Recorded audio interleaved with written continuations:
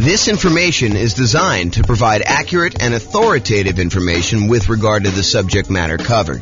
It is offered with the understanding that the presenters are not engaged in rendering legal, accounting, or other professional services. If legal advice or other expert advice is required, the services of a competent professional should be sought. Welcome to the Arlington Real Estate Investing and Real Estate Financial Planning Podcast. Learn all about investing in real estate in Arlington, Texas, with a combination of real estate financial planning and modeling with numbers specific to Arlington. Plus syndicated, more generalized recordings of live and pre-recorded real estate investing classes. Not all of them specific to Arlington. Be sure to stay tuned after the podcast for a message from our sponsors. Well, good afternoon and welcome everyone. I am your host, James Orr, and I'm really excited today. Today is going to be a crazy new spreadsheet, new class.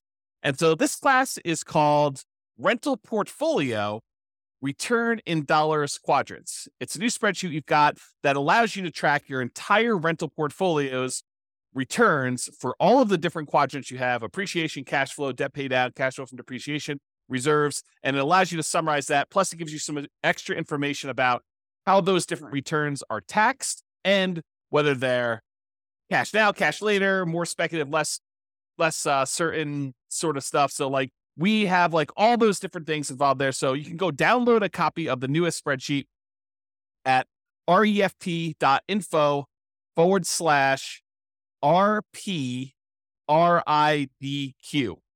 And RPRIDQ stands for Rental Portfolio Return in Dollars Quadrant. RPRIDQ. So REFP.info, RIP, not RIP, RPRIDQ. Oh my gosh. I'll put the link in the show notes. There you go. That's what we're going to do. Okay, so as we get started, let me kind of give you some background information to understand like what is happening here and why this spreadsheet is so amazing and why you're going to love it. So the Return in Dollars Quadrant is the trademarked visual representation we have of the different areas of return you get by owning rental properties. So this is it on the screen. You've seen this before if you've seen a lot of my stuff, but basically it shows you the 4 different primary areas that you get return when you buy a rental property. The appreciation part of the return, which is the tendency for property values to increase over time. The cash flow portion, which is all of the income you're receiving on the rental property, usually from leases, minus all of the expenses: vacancy, property management, taxes, insurance, mortgage payment, maintenance, all that stuff. We subtract it out for what you're receiving as income, and what you're left over with is your net cash flow after all expenses. And so that's one of the other returns. The third return is debt pay down. If you've got an amortizing mortgage and you're making monthly payments or regular payments on that, then with each payment, a little bit of the loan is paid down and you owe less. The amount you pay down in principal is your return from debt pay down. It's the amount of return you're getting by paying down the loan each particular month, and your equity is increasing by that amount. And then the last one of the 4 primary are the tax benefits, which we typically refer to as depreciation, or in this specific case, we're going to talk about cash flow from depreciation, which is the after-tax benefit you get by owning this particular rental property. And then in the middle, we usually visualize this and show you the total from those 4 areas of return. Now, when we look at that graphic, a lot of times we're like, well, what time period does this cover? And really, it depends. So these can be both forward-looking, as in like we're looking at the returns we're going to get in the next year on a property, or they may be that we're going to look at the returns we're going to get over the lifetime of owning the property. So really, the time periods can be forward-looking, or we can look at this and say, hey, what did I earn in the last year from owning this particular rental property? So it could be backward-looking. The most common that we use is how much will your property appreciate, have cash flow, pay down on the loan, and have tax benefits from owning the property in the form of cash flow from depreciation over the next year. That's the most common version, but we can do any other version you want. We can do over the entire ownership period. We could do the next 11 years as some arbitrary number, or really whatever you want to do. And this is really a, in quotes, pro forma, or the form that this will take, or another fancy way of saying that, another like more common way of saying that is we're guessing what the return is going to be in the next year. Like when we buy a property, do we know what the property will appreciate in the next year? Absolutely not. A lot of times we're guessing as to what that will be. Do we know how much the property will cash flow next year? Well, we know the lease amount, a lot of times we know the expenses that are fixed on the property, like taxes and insurance and, things like that. But do we really know what the maintenance is going to be on a property? No, we can set aside a fund for maintenance. Do we really know what the property management is going to be on that property? No, we can guess if it's in steady state and the property is kind of just humming along and no real big issues. But there can be unusual things that happen in a property, different maintenance, different vacancy, different property management fees. In fact, there could be other like HOA things, like special assessments and stuff like that. So yeah, we're always guessing, even with like things like cash flow. What about debt pay down? Yeah, in most cases, unless you're making extra payments on the loan, your debt pay down is going to be relatively static. And also your cash flow from depreciation is going to be known because in most cases, unless you're accelerating that or it's ending, we know what it's going to be because you bought the property and you know what it is once you set up the depreciation schedule. So a lot of those things are going to be fixed, but for the most part, those are going to be guesses as to what's going to happen in the future. And we call that pro forma, the form that it will take. And really, it's a fancy way of saying we're guessing as to what the returns are going to be doing that. Now, when you're looking backwards, we know, right? You look backwards and you say, okay, over the last year, exactly how much did this property appreciate? At the beginning, January 1st of the previous year, what was it worth? And then January 1st of this year, what is it worth? And we can look at that exact thing. We can look at exactly how much cash flow we have by looking at what we collected and what all of our real expenses were on the property. We can look at exactly how much we paid down in the loan by looking at the mortgage balance on one date and looking at the mortgage balance a year later on the next date. So we can do those and be very accurate with it, looking backwards, but it's hard to do in the forward, kind of like looking forward into the future. Now, there's a variation of the return in dollars quadrant. There's the normal one where we talk about appreciation, cash flow, debt pay down, tax benefits, and then the total amount in the middle. But if you're really thinking about investing in rental properties, it would be very prudent for you to invest with reserves. Another way of saying this, and I don't usually use strong language like this, and I don't usually get all up in your face and stuff like that, but I'm going to use some very strong language here and be very deliberate about this. You would be stupid to invest in real estate without setting aside adequate reserves. And I feel that strongly about it because you really do need to have reserves for the unexpected things that come up. So if you're like investing in this stuff and you are not taking into account reserves, you're probably doing it wrong. And so if you're just looking at your return from appreciation and cash flow, debt pay down, tax benefits, and you're trying to calculate what your return is on, like, let's say a certain amount that you have invested or the amount of equity you have in your property, and you're ignoring the fact that you need to have 6 months of reserves or 12 months of reserves or 24 months of reserves or whatever you set aside for reserves, if you're not taking into account that extra amount for reserves, you're probably not analyzing your deals correctly. This is sort of like the white lie that we tell when we go to cocktail parties. We say, my investment property is doing amazing. I've got no money in the deal because I bought it with a no money down loan and I'm getting this amazing return on it. Well, you wouldn't ever buy that property without having a certain amount in reserve, 6 months of reserves or 12 months of reserves or 24 months or 36 months or whatever it is in reserves. So the fact that you think you're investing in this thing with nothing down is not true. And so that's the lie we tell at cocktail parties about, we're getting this amazing return. Really, we should be including how much we had to invest in the deal and the amount we have to invest in reserves to do that. And if we're looking at return on investment, we should include those reserves as part of what we had to invest in order to get the deal. Or if we're looking at it as return on equity, we should include reserves plus the equity we have in the deal as like the return we're getting in order to continue to hold on to that particular property. Now, as soon as I explain that to you and you're like, okay, James, I'll buy that. The fact that you need to have reserves in order to buy or rent the property, that sort of makes sense because we really are not going to buy a property without having reserves in this. Well, as soon as I tell you that, now you have a certain amount of money you have on reserves, we really should look at what we're earning on those reserves that are sitting on the sideline, whether it's savings accounts or CDs, or if we're going to get really risky and do like stocks or bonds or whatever we're going to do in that thing. We can look at the return we're earning on the reserves as an extra return that we are getting by having this property as well. Because if you're going to have the reserve set aside, if you're going to have $10,000 or $20,000 or $50,000 or $100,000 or more, depending on how many rental properties you have and how much you're setting aside in reserves, but if you're going to have that large chunk of money sitting on the sideline, you really should take into account the money that you're earning on that reserve as part of the property. And so whatever you've allocated to a specific property, you should take that return that you're earning on the reserves you have invested elsewhere, no matter what that's invested in, and include that in your return. So we have a different variation of the return in dollars quadrant where we talk about the return we're getting from appreciation, how many dollars the property went up in value, the return we're getting from cash flow, how many dollars of cash flow do we get in that next year as an example, or how much do we pay down the loan in that year from debt pay down, or how much we got in cash flow from depreciation for owning this particular property. And then in addition to that, the variation with the one with reserves says, how much did we earn on the reserves that we set aside to own this property? And so we have a version of this where we have the 4 primary returns: appreciation, cash flow, debt paid down, tax benefits. And in addition to that, we have an additional one for reserves on the bottom, which is sort of your base of all the things that you kind of need that in order to continue to make this investment elsewhere. And then that gets included in the total as well. So that's why we have a different version for reserves. And that's why you will see on the spreadsheet, there's a section in there for reserves. It's not the amount you have in reserves. It's the return you're earning on the reserves you have set aside in order to own this property. Okay. So there are 2 flavors of reserves. And this is just sort of like by definition. It's like how we define the kind of return in dollars quadrant plus, R6 is the 6-month reserve version and R12 is the 12-month reserve version. But, you could arbitrarily say, hey, look, I'm actually going to set aside 24 months of reserves on all my properties, and I'm going to keep it into a savings account, and which I'm only earning, 1% or 3% or 4% or whatever you can earn at the time by doing that. The 2 flavors we have by default are this 6 months of reserves version, which we assume you're keeping in something really, really safe, like a savings account or a CD or something like that, where you're earning a very small percentage. And we've arbitrarily picked 1% as an example from this.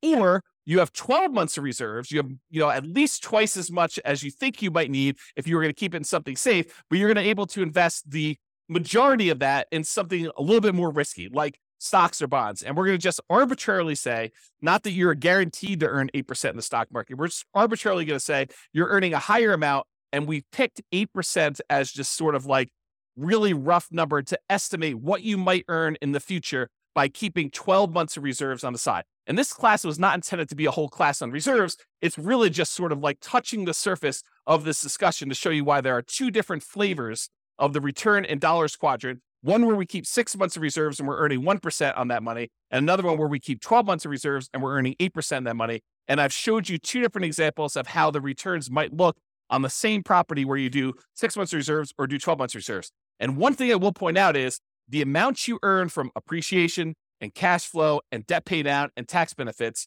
the dollar amount you earn on all those does not change if you have 6 months of reserves or 12 months of reserves. What does change is the amount you earn on the reserves.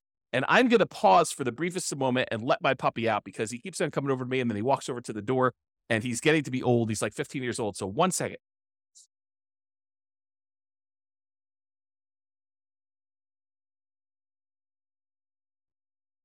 Okay, I'm back. All right, so we just talked about reserves there. So getting back to this return in dollars quadrant sort of idea. You may be familiar with this idea if you've seen any of my classes where I talk about the world's greatest real estate deal analysis spreadsheet.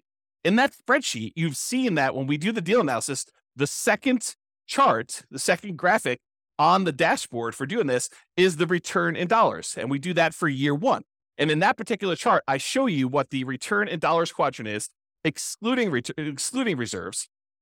I show you each dollar amount of appreciation, cash flow, debt pay down, and cash flow from depreciation. Then I also show you the returns for return in dollars quadrant for R6, which is the 6 months of reserves earning 1%. And then finally, I show you the RIDQ plus R12 for 12 months reserves at 8%. And I've highlighted those in red there. You can download a copy of the world's greatest real estate deal analysis spreadsheet. If you haven't seen it before, just go to refp.info and you could download a copy. Just put in your email address and they'll email you. The system will automatically email you a copy. It takes a couple minutes to do it, but it's automatic and it'll happen for you there. So really, when you're looking at the spreadsheet, we've got this on there and you're used to seeing it in this form, but we show it in different ways. Sometimes we'll show it as like this graphic, or sometimes we'll show it as a square with, the 4 different things with the total in the middle. Sometimes we'll add reserves on the bottom. Sometimes we won't. And so you could see all of those on there on the dashboard. If you want to see more than just year 1, you can always go to the overrides tab in the spreadsheet. There's more than one tab for the spreadsheet. The first tab is really the dashboard with all the inputs, the most basic inputs that you can do for like 99% of all your deal analysis. You kind of use the front page for that.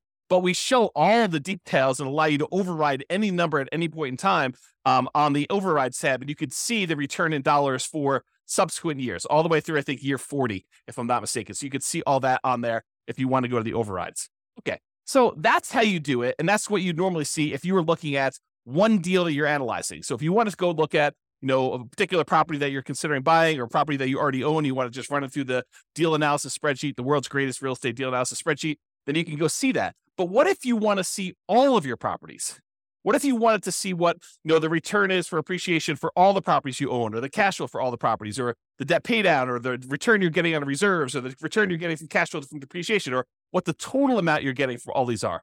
Well, if you have access to the real estate financial planner software, you can see your entire portfolio starting at any point in time. You can see it from the very beginning when you start analyzing. You can see it 10 years in the future, or year 17 when you're going to actually retire, or year 22 when you're going to start collecting your Social Security. You can look at what your portfolio would look like, a snapshot of that, any point in time using the real estate financial planner software, and you can see it in kind of like 4 major views.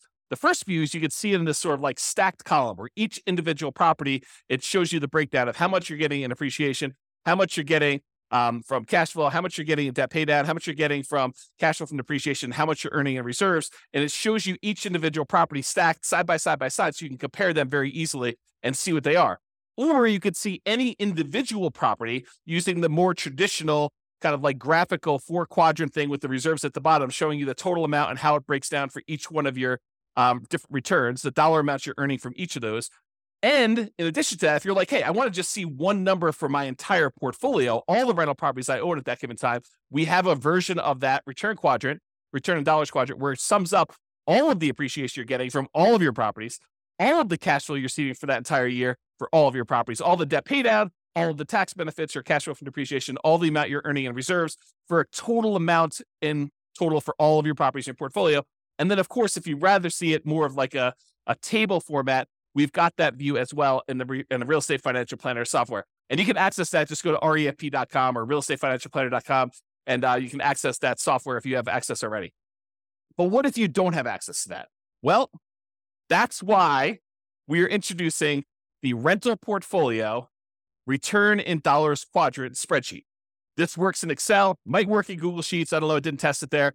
I can't guarantee it. It might work in whatever the Apple version of Excel is, but I built it in Excel, and that's what we designed it for. And so I know that it works there. But really what this does, it allows you to go in here and enter in all your different properties, then write down all the different appreciations you have for each individual property, all the cash flow you're earning from each individual property, all the debt pay down you're estimating you're going to earn for that particular year, all the cash flow from depreciation you're going to get, and how much you're earning on all the different reserves. Then it will total up how much you earn from all of those things by property and give you totals for all the appreciation for all the properties, all the cash flow from all the properties, all the debt pay down, all the cash flow from depreciation, all the reserves, and then the total for everything for all properties as one big number at the end. And in addition to that, we kind of break down, which I'll go over here in some detail here, about when you receive the money and whether it's speculative type of return or a more certain type of return. And I've also added something that I don't think I've added before on any of our spreadsheets. I think this is new. I create so much stuff, sometimes I forget what I put in other things, but I think this is brand new. When it is taxed, so all the different returns and when they become taxed and how they are taxed, because different returns are treated differently from a tax perspective. And so we'll go and we'll look at all that, but I just want to show you what the spreadsheet is and we'll go over details. So how do you use this spreadsheet?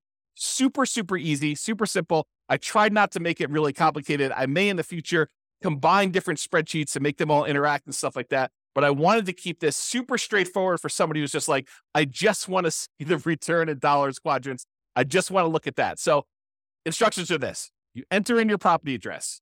You pick a time frame. Usually it's going to be what's going to happen in the next year, but it doesn't have to be. It can be like, hey, what happened last year or what's going to happen for the next 10 years with this property. You decide what period of time you want that to be.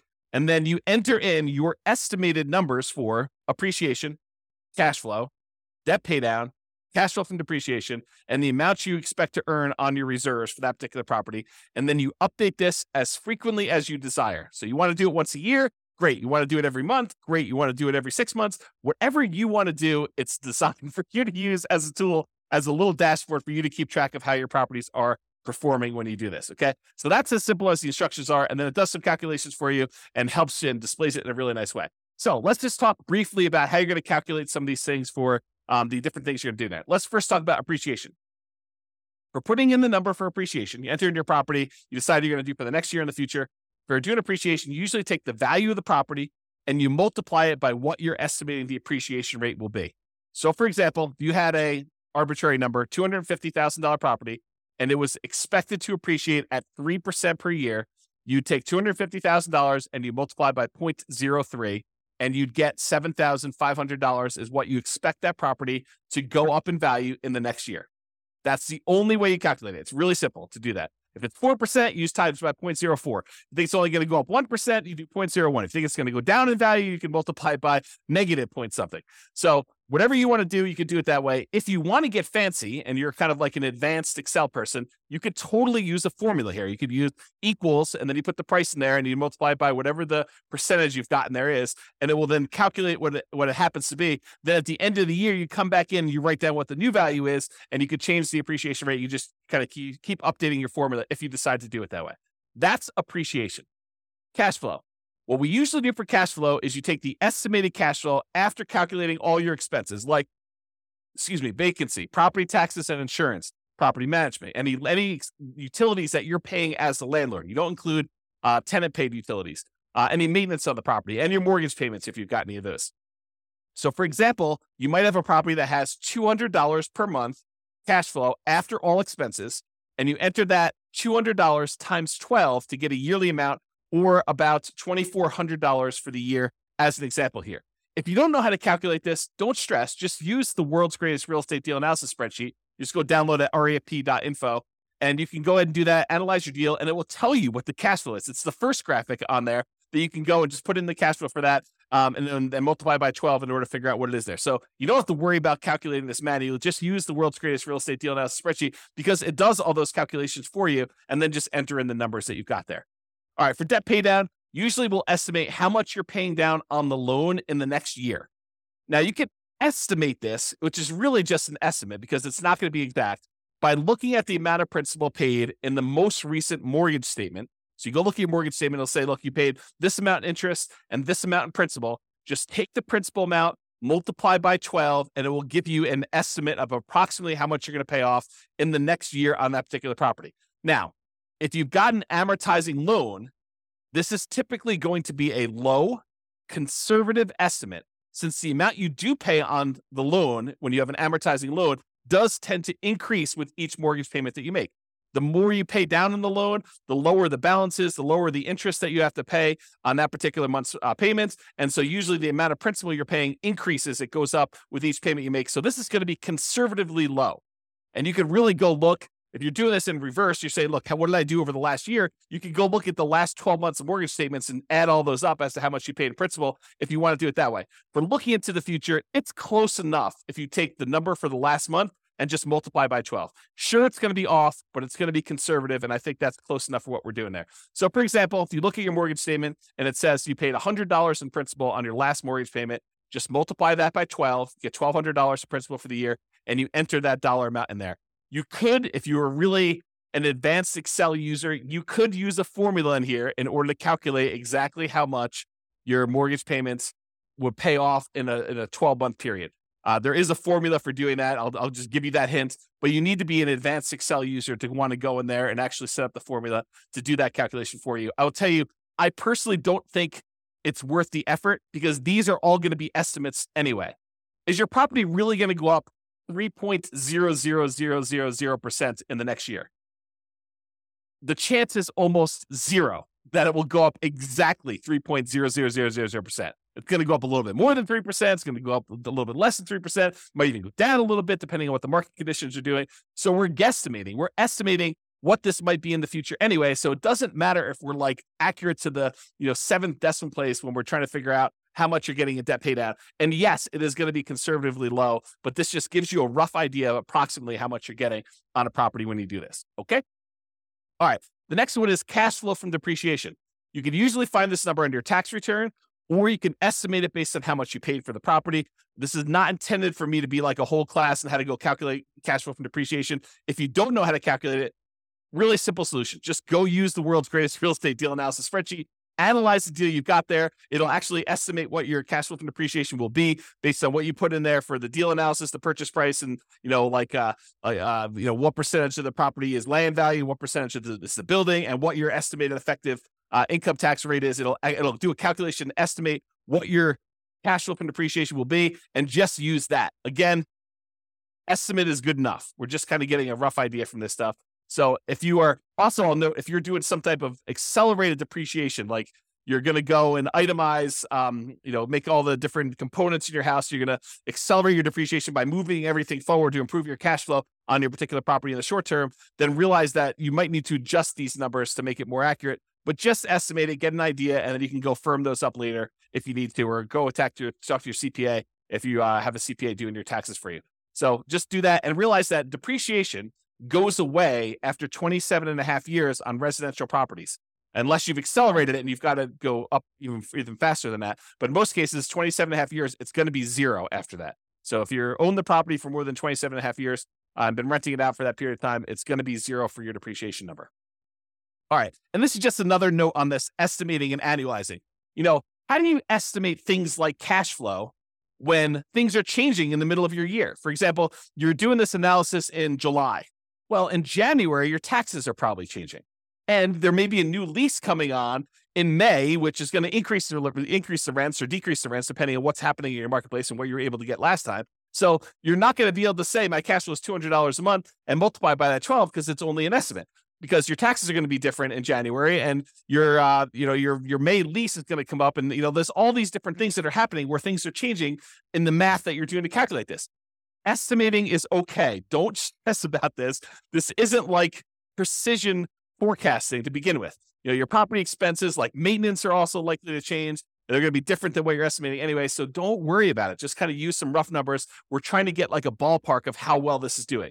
Take a month of cash flow, multiply it by 12, and consider that good enough. Is it going to be exact? No. Could you take the extra time to make it more exact by going there and say, well, my taxes are going up in January. Here's what I think they're going to go up to. And so let's go ahead and change, 4 months of the time that I'm doing this to be that. And oh yeah, by the way, the lease is going to renew, and I think I'm going to raise the rents by this amount, and I'm going to do that change. And maintenance, I think on a property this year are going to be higher because the tenant's been living in the property rough. And so I've got to estimate that. Sure. Could you go and do that and make it more accurate? Absolutely. Could it be really accurate if you're looking for the last 12 months and kind of doing this in reverse? Absolutely. But for now, just take a number and just estimate and make it accurate. Now, once you got all your properties entered into the spreadsheet, what's great about this is now you can actually look at it and say, okay, where should I put in my effort? Where should I go and apply all the 88 different strategies we've got for improving cash flow on a rental property? And you've got the kind of like how to improve cash flow 88 strategies all on the screen right now if you're watching the video version of this, and you can see or go listen to all the other classes done on how to improve cash flow. But you can look at the ones where cash flow is struggling and look and focus and say, okay, well, these ones are great. I don't necessarily need to focus on those, or maybe I want to focus on those because those would be the easier ones to improve. But you can decide which ones to focus on and which ones to apply the 88 strategies to.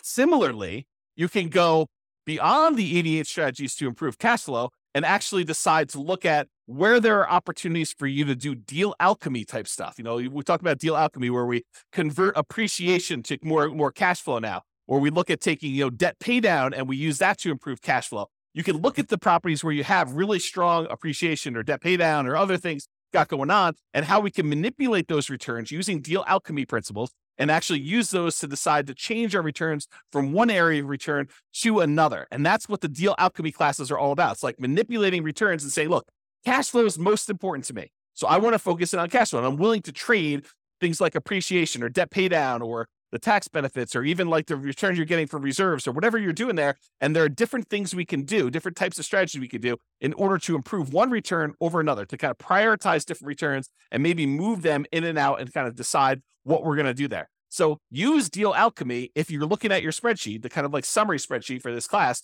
and decide which ones that you want to do. So their entire class on deal alchemy, I'm not going to go into that, but that's how it's worked. That works.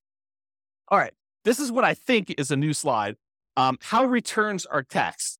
How are the different returns that you're getting from buying a property? How are they taxed? And so this is a new spreadsheet that shows you how it's done and when you're taxed on the property. So let's just break it down. There's appreciation, there's cash flow, there's debt pay down, there's cash flow from depreciation, there's reserves. So appreciation return is typically a deferred return. You're not getting that immediately until you sell the property or you refinance the property, and then it's typically taxed as capital gains. So if you go in to sell the property, then you're going to pay capital gains taxes on the property on the appreciation part of the return that you had during that time. However, there are a lot of caveats to the appreciation one. However, you're taxed on this increased value via increased property taxes immediately. So while we're not paying taxes on the amount that we gained in appreciation in terms of capital gains, because the property value did go up, the property assessor, the tax assessor, is going to say, hey, look, this property is worth more. And so because of that, your property taxes are usually going to go up. So we do pay a little bit of an increased tax based on the property value going up in the form of property taxes. But that's not the real big one that gets you when you go and sell a property. And when you refinance a property, you probably don't have to pay the appreciation, the capital gains tax on appreciation.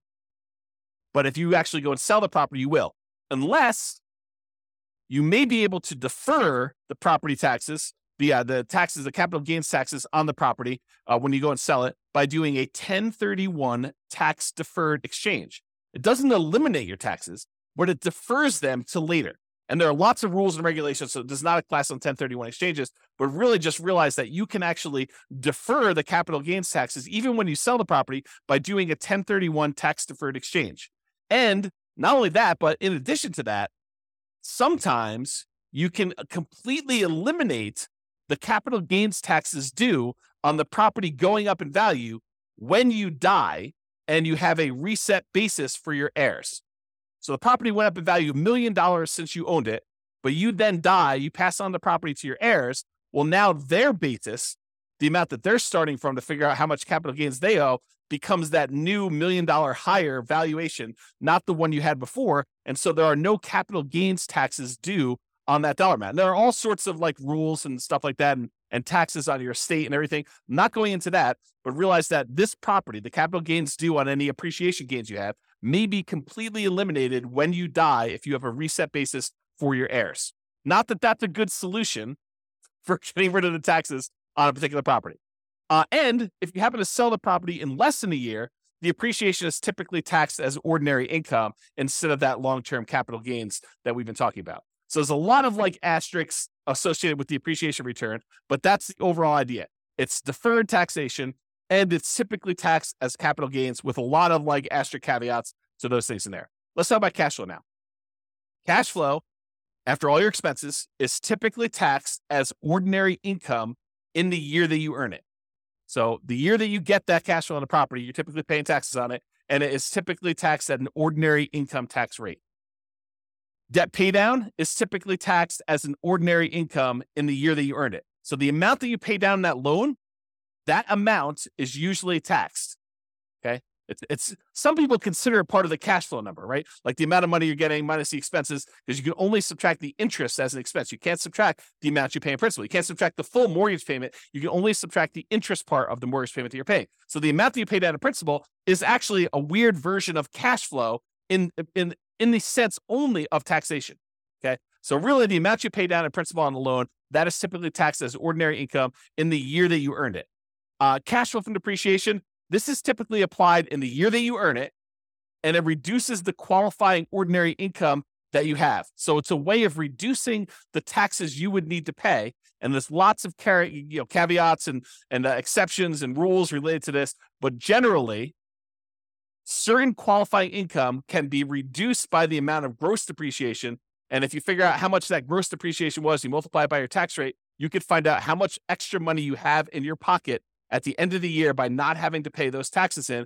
And that's what we're calling cash flow from depreciation. It's the dollar amount that you didn't have to pay in taxes by owning this rental property. Okay. And so that's how that is taxed. Usually the year it's earned, and it's reduces an ordinary income. Now, there is a weird thing also about cash flow from depreciation. And that is, if you don't take it, they assume that you did take it. So it's not like you could just opt out.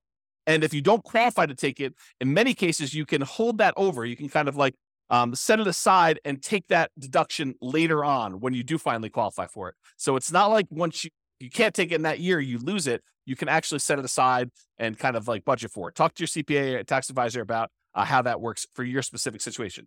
And then finally, the returns from reserves are typically taxed as ordinary income in the year that it was earned. So if you have money in a savings account, or you have money in CDs or the stock market, and you're earning on that particular money, you're getting a return on that, that's typically taxed as ordinary income in the year it's earned. Now, again, seek a professional to verify this for your situation. I am not a tax expert by any stretch of the imagination. I've had zero tax training, but this is just like my knowledge of the topic. So as a starting point for you.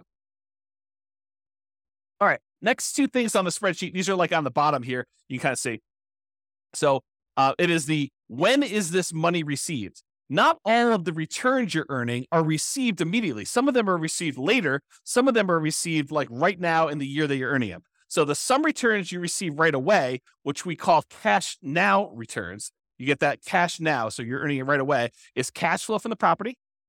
The cash flow from depreciation, those tax benefits you get by owning the property, you get that in this year for the taxes that you do. And then also the returns you're getting from reserves. So those are the three areas of returns, the three returns that you get to keep now. You get to earn this year or this month that you get whenever you kind of receive those. It depends on how you structure everything, but really it's like you're not delayed in getting those. Now, some returns you receive when you sell a property or when you refinance a property, we call those cash later returns. And those tend to be appreciation, the tendency for property values to go up over time, and paying down the loan, debt pay down. Really what we're talking about is accessing the equity in your property. When property values go up and you owe and the loan goes down, the amount of equity you have in your property actually increases. And then how do we get at that equity? Usually we get that equity either by selling the property or doing some type of cash out refinance. And so in order to get access to that cash later returns, the equity you built up in the property, you need to wait a while. You need to sell the property or refi it.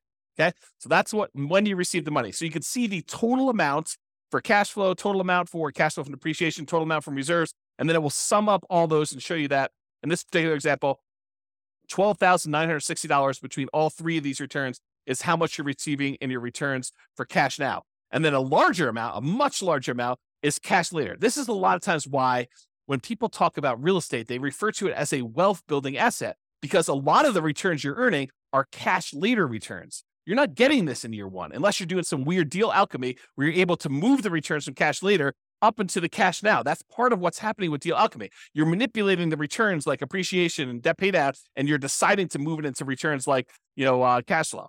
And that's how it's think about manipulating it. We're moving it from cash later to cash now. And it's not always a one-to-one trade, as I talk about a lot in deal alchemy. Okay. So you get the idea about when you receive the money. Speculative or certain. So some returns are more speculative, uncertain. They're more market dependent in nature. We don't know really what's going to happen. For example, do we know how much a property is going to go up in value in year one? Absolutely not. It's purely a guess. We think it's going to be 3%, could be 24%, could be negative 24%. We really don't know. We have a tendency to think that over a very long period of time, real estate tends to appreciate about 3% a year nationwide. Lots of different exceptions to that, lots of different market conditions happening.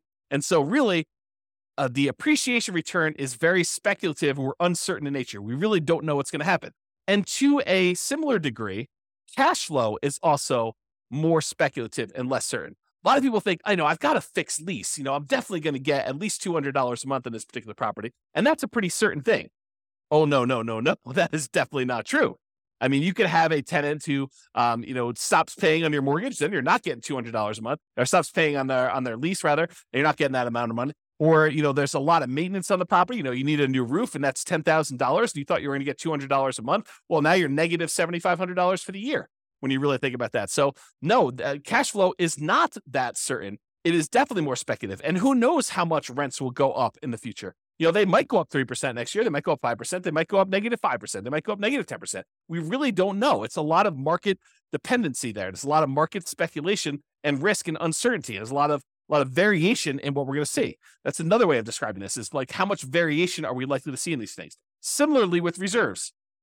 Sure, you could go and invest your reserves in like a CD where you get a guaranteed 1% return on your money by having the CD. And in that case, I could probably make an argument to even move this from more speculative, less certain to less speculative and more certain in terms of reserves. But if you're taking this money and you're investing in something like bonds or to a greater degree the stock market or crypto or anything crazy like that, where you're going to actually get a much wider variance of different returns you might get, it is definitely more speculative and less certain the return you're getting there. So the returns that we think of as more speculative in nature, market dependent and uncertain are appreciation, cash flow, and depending on what you're investing in with your reserves, the reserves. Okay. And then we add up those three and we show you the total amount of the more speculative, less certain returns you're earning are $80,781 is like based on the spreadsheet with the example numbers, which you should just write over and replace. I put sample numbers in there so you can see how it works, but the idea is just overwrite them with your own stuff.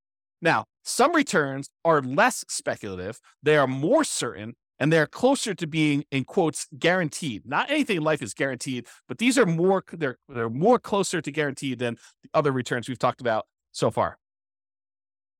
So, for example, debt pay down. The amount you pay down on a loan is contractually determined. So when you get your mortgage on a property, you're agreeing to pay, 360 payments over this time period of this amount. And then you can go look at, well, in payment number 1, this amount of principal is being paid off in payment number 1. If I make the payment in payment number 2 on time, then this amount is being paid off and payment number 3. And so it's pretty much locked in as to what you're going to get. It doesn't matter if property values go up or property values go down or rents go up or rents go down. If you make that mortgage payment as agreed, you're going to get this return from debt pay down. It doesn't matter what the market is doing. It's contractually agreed to between you and the lender as to the amount you're getting from debt pay down. Can you choose to pay more? Sure. Can you choose to not make your mortgage payment and then you're not actually making a thing and you're not going to get that return? Absolutely. So it's not guaranteed and like it's guaranteed. It's like if you're making payments as agreed, you're very likely to get that particular return from debt pay down because it's a contract between you and the lender with certain terms as to how that's all going to work. The next one is cash flow from depreciation. This is based on tax law. So if you buy a property and the value of the land is subtracted out, and you just have the value of the building and you divide by 27 and a half years, that is the dollar amount of gross depreciation you are likely to get by owning that particular rental property. It doesn't matter if the market is up, doesn't matter if the market is down, unless they change the tax law and it is retroactive so that it changes like things you had in place from before, you are getting this return from cash flow from depreciation. So that is why it's less speculative and more certain. And we already talked about this example, but if you're investing your reserves in something, it can move from being more speculative, less certain, like if you're investing in stocks, or it could be less speculative, more certain if you're investing in something with like a fixed, quote, guaranteed rate of return, like a CD. Okay. And so that's why that can move back and forth. All right. So in conclusion, use the rental portfolio return in dollars quadrant spreadsheet to keep track of all the different returns of your portfolio. This will break them out really nice, make it very clear as to where all your returns are coming from. Use it to apply cash flow improving strategies and any deal alchemy principles that you want to do to manipulate and improve different parts of returns or move them back and forth between where they are. Or use it to better understand the tax implications of different parts of returns, understand like when things are taxed and how they are taxed, and decide to do tax planning and understanding like what the implications are of the different types of returns and when you're earning them and when they actually get applied. And then use it to better understand when you receive your returns, whether it's cash now or cash later. And then use it to better understand the speculative, certain nature of different returns. Which ones are really market dependent and are likely to be wide variance, and which ones are more consistent, more solid, and less likely to change over time, like the debt pay down portion and your cash flow from depreciation as examples there. So that's all I got. Hopefully you like the new spreadsheet. Hopefully you like the new class. Let me know. Go ahead and use it, download it, and we'll go from there. This has been James Orr. Have a great day, everybody. Bye-bye for now. With home prices up, mortgage interest rates up, and rents up, but not quite enough to counteract the higher prices and interest rates, cash flow on rental properties in Arlington is harder than ever. Book a call with the Real Estate Financial Planner to apply our proprietary 88 strategies to improve cash flow on your rental. See the show notes for a link to schedule your call and improve your cash flow today. If you're a real estate agent, lender, or professional in Arlington that wants to help our real estate investor listeners, consider reaching out to learn about collaboration opportunities with this podcast. We'd love to add more value to our listeners by having you assist our investors buy, sell, and finance their real estate investments. See the show notes to schedule a call to discuss collaboration opportunities.